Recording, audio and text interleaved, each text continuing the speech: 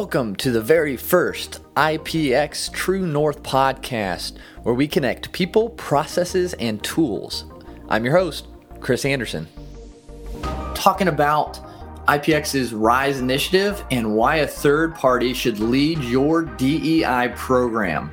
And with that, we have two expert guests coming to talk and dive into this topic. We have Stacey Hegarty, who's the Global Director of Equity and Inclusion at IPX, and Michael Benning, who is the Executive Director of True North Calibration at IPX. I'm Stacey Hegarty. I'm the Global Director of Equity and Inclusion at IPX.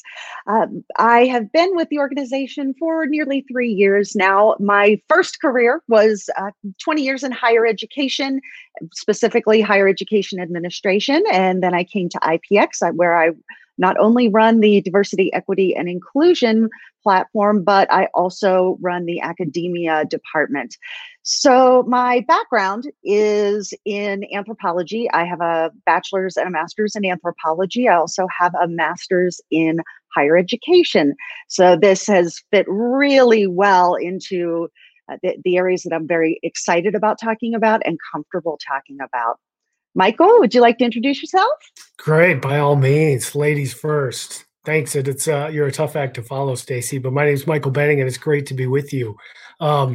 As Chris said, my role is as executive director here at IPX, and my background is predominantly from oil and gas. I've been with IPX a couple of years now, and that experience has been in a number of roles, mostly in an engineering capacity, in project management and various operations management roles. So, you know, one of the things that we specialize in here at IPX, and maybe the area that we're known best for, is CM2 and change and configuration management. And as we work with companies, a big part of that is often about more than the nuts and bolts of change and configuration management when it comes to products. It's also about creating a transformation, getting the organization to work differently and to work better, and create a step change. And one of the things that we often find as we engage organizations in that change management journey and the people side of that journey, we find a need to and we are asked for help in the diversity and equity and inclusiveness space. And really that's the genesis of this podcast today. Yeah, and thank you for those introductions. A lot of background, a lot of expertise coming to IPX. Just diving into it, for those who might not know, who is IPX, or what is IPX, Michael? IPX is the Institute for Process Excellence, and one of the key areas that we've historically focused on is change management and helping companies manage their products and their services and their processes from the organizational aspects and roles and responsibilities and engagement to the individual processes, and then also holistically to think about the data end-to-end product life cycle and the systems that enable and support that. So a holistic approach. And within that, you guys have the RISE program. Would you want to dive into that a little bit as well before we really get into the nuts and bolts of the DEI and why that third party within that is important? Sure. So at IPX, we talk a lot about people, processes, and tools. And RISE, which stands for Respect Through Inclusion, Service, and Equity, is actually two of those pieces. It is people and it is process. So the whole platform is designed to look at people and the processes together. So when you're looking at equity programs, figuring out where you are right now, where your people are, who you are as an organization is the first step, because you can't move forward from that without having that. So the first thing that we do is we take an employee survey, and the survey is centered purely around diversity, equity, and inclusion as it stands today within the organization. And then we go and we look at policies, procedures, and processes. A lot of inequity can be found in those policies. They're in your employee handbook. They're in the way that your meetings run. They are the little things that come up that make people in underrepresented groups continue to feel underrepresented, or that their input or their voice doesn't really matter in the organization. After we've done that, then we start looking at training opportunities for the workforce. So that's when you start getting into what a lot of people would think of as sensitivity training. And that's not what this is. This is more about getting culturally competent and being able to understand people who are not like you. We're only the experts in our own lived experience. We can't be experts in anybody else's experience, but we can at least get a glimpse into what happens in other communities and how what we do at work every day can either lift up other communities or can contribute to keeping other communities in a position of less power and less influence within the organization. The last thing that we do as part of the RISE platform is monitoring and follow-up. We do think that diversity, equity, and inclusion is measurable in some ways. Some ways it's not, but in some ways it is. And part of the process is setting benchmarks for the organization. I don't come in and tell a company what they should or shouldn't do. What I do is help them look at where they are right now and think towards the future and what they can do differently in order to make their organization much more inclusive and give a sense of belonging to the employees. So it's not enough to do any one of those things and hope that it's going to fix whatever inequities you've got going on within your organization. But if we measure it and then follow up on it, and we can make adjustments as we go along. I've had organizations say, well, right now about 20% of our population is not white. We would like to raise that up to 45% of our organization being people of color, and we want to do that in the next 9 to 12 months. Probably unrealistic, but being able to set those goals can at least help you keep focused on it, because if you're not measuring it, you're not going to monitor it. Stacy said something really important. I want to build on that. She talked about initiating the process with an employee survey and beginning to gather that feedback. And I think, it's really an important step. And I think the important piece to remember there is ultimately trust is an enormous issue and really the key issue. And so it's very important that leadership is viewed as listening and seeking to engage, seeking to understand, seeking to build that trust. And so that's really the right way to start. And, Mike, you bring up a good point on top of that, which is when we do the employee surveys, they're completely anonymous. So senior leadership doesn't have the opportunity to maybe take a guess at who responded to what and kind of have an emotional reaction to it. When I used to be a college president, we would do student surveys every year. And sometimes, because the colleges that I worked for were so small, I could actually identify what student was responding based on whatever they said in their comments. And the human reaction to that is you kind of get your feelings hurt. And I know I felt like, well, geez, I thought we dealt with this 6 months ago. How is this student still upset about this? And rather than being able to take an objective look at what the student was actually telling me in that survey, which really what it was it wasn't fixed. I thought it was, but it wasn't. I got my emotions all wrapped up in this. When you've got somebody else administering the survey and analyzing the results, we don't have an emotional connection to the workforce, to a particular company's workforce at all. We don't know who the particular employees are. We're not aware of any past things that may have come up that are now coming up again in the employee survey. So I think that's a really big benefit to having IPX come in and administer these surveys. I think a lot of companies, they want to do it on their own, and that comes from a good place. But your emotions are involved in it, and it's hard to fix things when your heart is kind of hurting and feeling like, gosh, do they really think these bad things about this organization when it's not personal? Yep.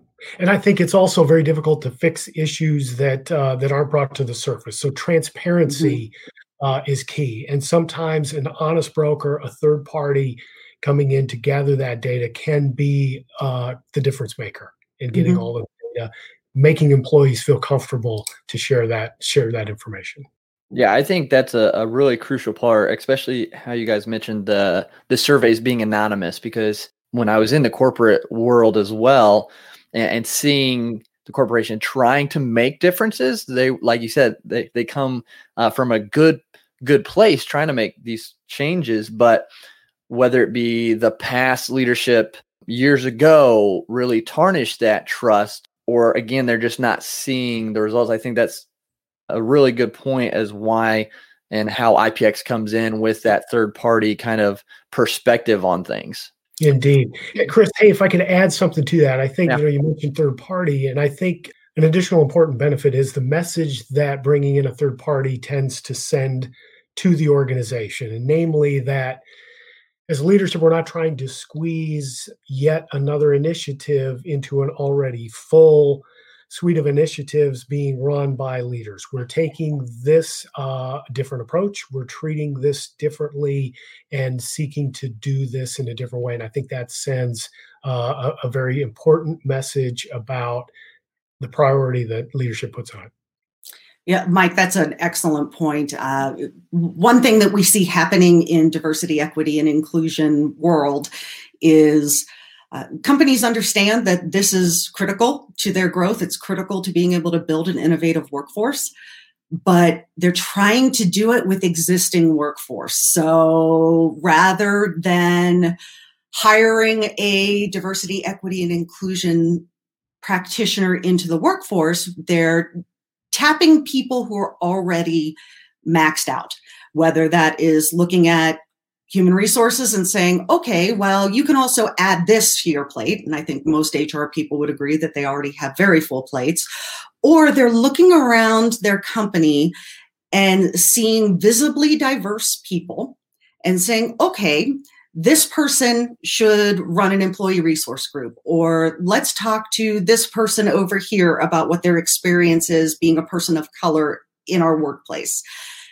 Visible diversity is great to have within your organization. It's also just one kind of diversity, and you don't really understand fully who your employees are just by looking at them. So bringing in a third party that can kind of not only draw that out a little bit, and we do that through our surveys, but to also be the person whose job it is to make sure that diversity, equity, and inclusion is not only important to the organization, but is elevated to the level of senior leadership within the organization. That's another issue that we see with companies trying to do diversity, equity, and inclusion initiatives on their own.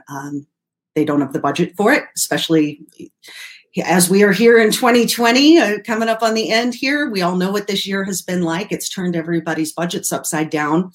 And trying to do this without having a budget and without having a person who has standing within the organization really just waters it down to the point where it's almost not worth it. So having a third party come in who isn't really reporting to anybody within the organization can give you a really honest look at what's going on within your organization. Yeah. And Stacey, you talked a little bit about the priority, and in the context of 2020, and I think, a really, really important point for me is 2020 looks different in a number of respects, but I think the other respect, apart from the pandemic and and all the disruption that has caused, I think 2020 looks different from a social justice perspective. I think, the visibility of social activism and all of the things happening in that space makes 2020 look different. And one of the things that we're seeing in many clients is taking the opportunity to differentiate themselves in that place and get closer to their core values in a very material way and demonstrate their commitment to that. Well, and you know what they say about demonstrating commitment. If you show me your budget, I can tell you what your values are. That it reminds me, because I've done it myself, is when you hear all these DIY people doing all these like fixer-upper type things, and they don't want to necessarily hire a professional because they can save money and they can do it themselves, or the mindset that they can do it themselves. Where in turn, at the end of that, you either have an outcome that's not what you wanted and not as good as what you should have had, or you end up paying a professional anyways to fix what you've messed up and make it better, and you spend more money. So I think that's why just finding that budget space to hire the professionals like IPX to come in saves so much headaches, so much time, and the outcome is really the benefit with it all. I think one of the most common responses that I see in employee surveys is you can almost hear the person who's responding in the comments sigh as they say, "We're doing this again. It didn't work last time." Well, let's find out why it didn't work, because there are reasons for it, and we don't want organizations to fail at this. It is too important, and you really don't get a second chance from your workforce because they've seen you do it before. They've seen you not do it well. They've seen you do it in a way that felt dismissive of their concerns. So when you get around to trying to fix what's been done already, it really makes it hard sometimes to get people to get on board again when they feel like, we've seen this before. You guys tried to do this in the past and you didn't follow through and nothing has changed. Indeed. Yeah, that's a great point. And I think oftentimes you see that in show up in subsequent surveys, right? Oftentimes the lack of follow through can be worse than not starting at all. Right. It tends to frequently reinforce negative perceptions that may have been there. And it shows, just from an external perspective, I think going back to the commitment of show me where your money's going to the employees, to the organization, like really emphasize that, like, we care so much about this topic. We're willing to spend and bring professionals in to get it done right the first time. Because I mean, I see here as a white male and with that and trying to increase diversity. I mean, it's a hard topic for me because I just don't know so much about it. And probably a lot of these organizations deal with the same thing. Yeah, you're right, Chris. The percentages for senior leadership, it's about 70% white men. And that's not a criticism necessarily, but white men tend to be uncomfortable in that space. And it's hard to not feel like either you're being demonized or to feel like I don't have any standing in this space to start talking about it with my employees. Reading a couple of books is great. I encourage everybody to do that. That's not the only thing that you should be doing within your organization. So having a third party come in can take some of that, those tough feelings away a little bit, because people in senior leadership tend to feel like they're a little underprepared to have these kinds of difficult conversations. They can be really uncomfortable, and that's okay. We want employees to be able to voice their concerns. We want to be able to have difficult conversations in order to make the workplace more inclusive of everybody. It makes everybody better. If you look at the statistics, it's about 19 to 20% increased revenue in organizations that are considered to be more diverse than their counterparts. So there's a business argument for this. There's also the human argument of we really do want to lift everybody up within the organization. And I think oftentimes, this getting back to the white males, that's something I can relate to. But I think with the areas where it is difficult or more difficult for me to relate to requires a certain vulnerability of leaders to go there, to have the courage to accept that feedback where there are negative examples, and be willing to move forward in the right way and build that trust and show the courage to be vulnerable and do the right thing. I think a lot of times it's easy to look at someone and decide based on their title and how they appear that they can't possibly understand what a person from an underrepresented community is going through. And what we don't always understand by just assuming by the way somebody looks is we don't know if maybe they are personally dealing with a disability, or they have a brother who is a member of the LGBTQ community, or we've got perhaps somebody that is, a veteran dealing with PTSD, and that can show up in the workplace as well. We don't know everything just by looking at somebody's gender or race. So what RISE does is it really digs further into the ways that we are diverse, even if when we look at the C-suite within our organization and say, okay, yeah, they are mostly white men, there's maybe one man of color, and there's one woman. We don't know everything about those people. So we want to give everybody the opportunity to really start to build some empathy and build some compassion, and not assume that we know somebody's heart and somebody's intentions just by looking at them. It's so easy to judge just by kind of looking at someone. You never know what's going on, what they're dealing with, what they've been through. And so I think that just again, you work with people all the time in your corporation and everything like that. And so you almost kind of don't think about what they could be going through, because you're so used to just how they act and how they talk and how you guys interact. And so bringing in this third party RISE with IPX is, I think, it's just another benefit to that, because again, an external perspective and really kind of getting deep within what people are dealing with. Mm-hmm. I think one thing that I hear a lot from leadership within organizations is I don't have time to manage people's feelings, people's experiences. I have this list of tasks which are important to the organization, and I don't want to become a counselor for people. And this isn't about becoming a counselor. Frankly, I don't want the CFO of an organization to become a counselor. I don't want the department manager to try to bolster somebody's mental health in a therapeutic way necessarily. This is about coaching. This is about getting the organization to be better at this. We're not going to fix anything for individuals by pretending that we have expertise that we don't, especially with diversity, equity, and inclusion in the workplace. And that's a real danger sometimes, is that people want to help fix all of the problems. Well, let's start with fixing the systemic issues within the organization, and then we can look at some other things, but making sure to understand that there is a difference between counseling and coaching, and this is about coaching.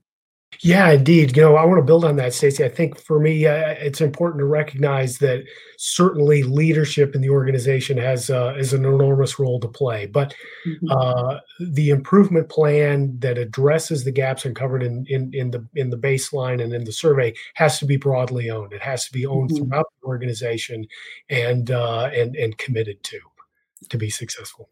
Exactly.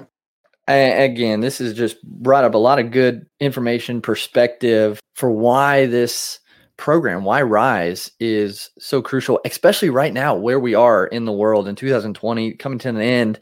So hopefully coming into 2021, corporations can start implementing, reaching out to you guys to start creating this DEI program so they can start moving in the right direction when it comes to diversity and equity and inclusion. And on top of that, I mean, it benefits the people in the organization.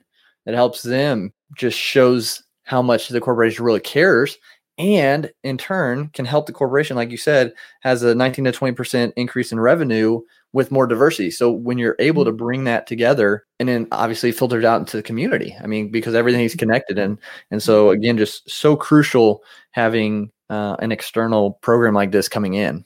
Yeah. And I would say, if back in June, you ran some marketing pieces that had rainbows on it and celebrating Pride Month, if you haven't done anything since to bring your LGBTQ employees into the fold a little bit better, I can promise you they're judging you harshly for that. And it's not just LGBTQ, but if you made a public statement on behalf of the organization regarding Black Lives Matter, but you haven't done anything further, you need to start doing it, because your employees have been waiting months to see it happen. Some employees have been waiting years to see it happen. Yeah, definitely getting more action, more than just a superficial quote unquote show. Marketing is not equity and inclusion. Right. Well, I think this has been a good amount of information to maybe even open the eyes of people to see that there's something out here that they can incorporate now into their organization that they might not have known before. Before we do kind of wrap things up, I would love for you each to share just maybe a closing statement or idea for the listeners.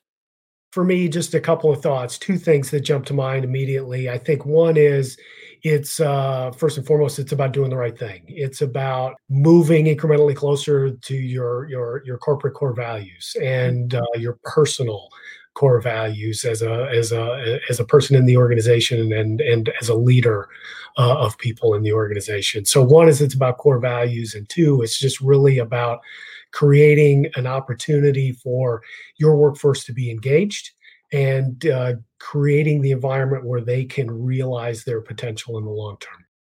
So I think for me, what I'd like to say is really take a hard look at what your organization is doing. Go look at your mission statement, look at your vision statement. If you've got anything in there regarding diversity, equity, inclusion, belonging, anything like that, and you're not living up to it, you need to really consider what your next step is. I've worked for organizations before that were very upfront in their desire to be a diverse company, yet they were not ready to be an inclusive organization. And you can hire diversity all day long, but if your organization doesn't give them a feeling of belonging and inclusiveness, you will lose those people as well. So there's a lot of opportunity here for some soul searching. And if we can be of help in that way, I'm happy to help in whatever way I can. My goal is for organizations to walk away from the RISE experience ready to go and ready to make their culture stand on its own so that it's not being led by one person. And if that one person decides to go to a different organization, all of a sudden the whole culture of a company changes. That happens. So we want RISE to become a part of the DNA of your organization. It's like the quote I've heard, rising tide floats all boats. Mm-hmm. It's something to really think about going forward. I'm sure people could probably connect with both of you on LinkedIn. Yep. If they wanted to. And also, if you guys want more information, you can go to ipxhq.com and find out more about these programs and get connected with all of the individuals there. So Michael, Stacy, thank you again for sharing your expertise on the IPX True North podcast. Great. Thanks, Chris. It was fun. Thank you for tuning in today. Don't forget to subscribe and review the show. And for more information on IPX, visit ipxhq.com.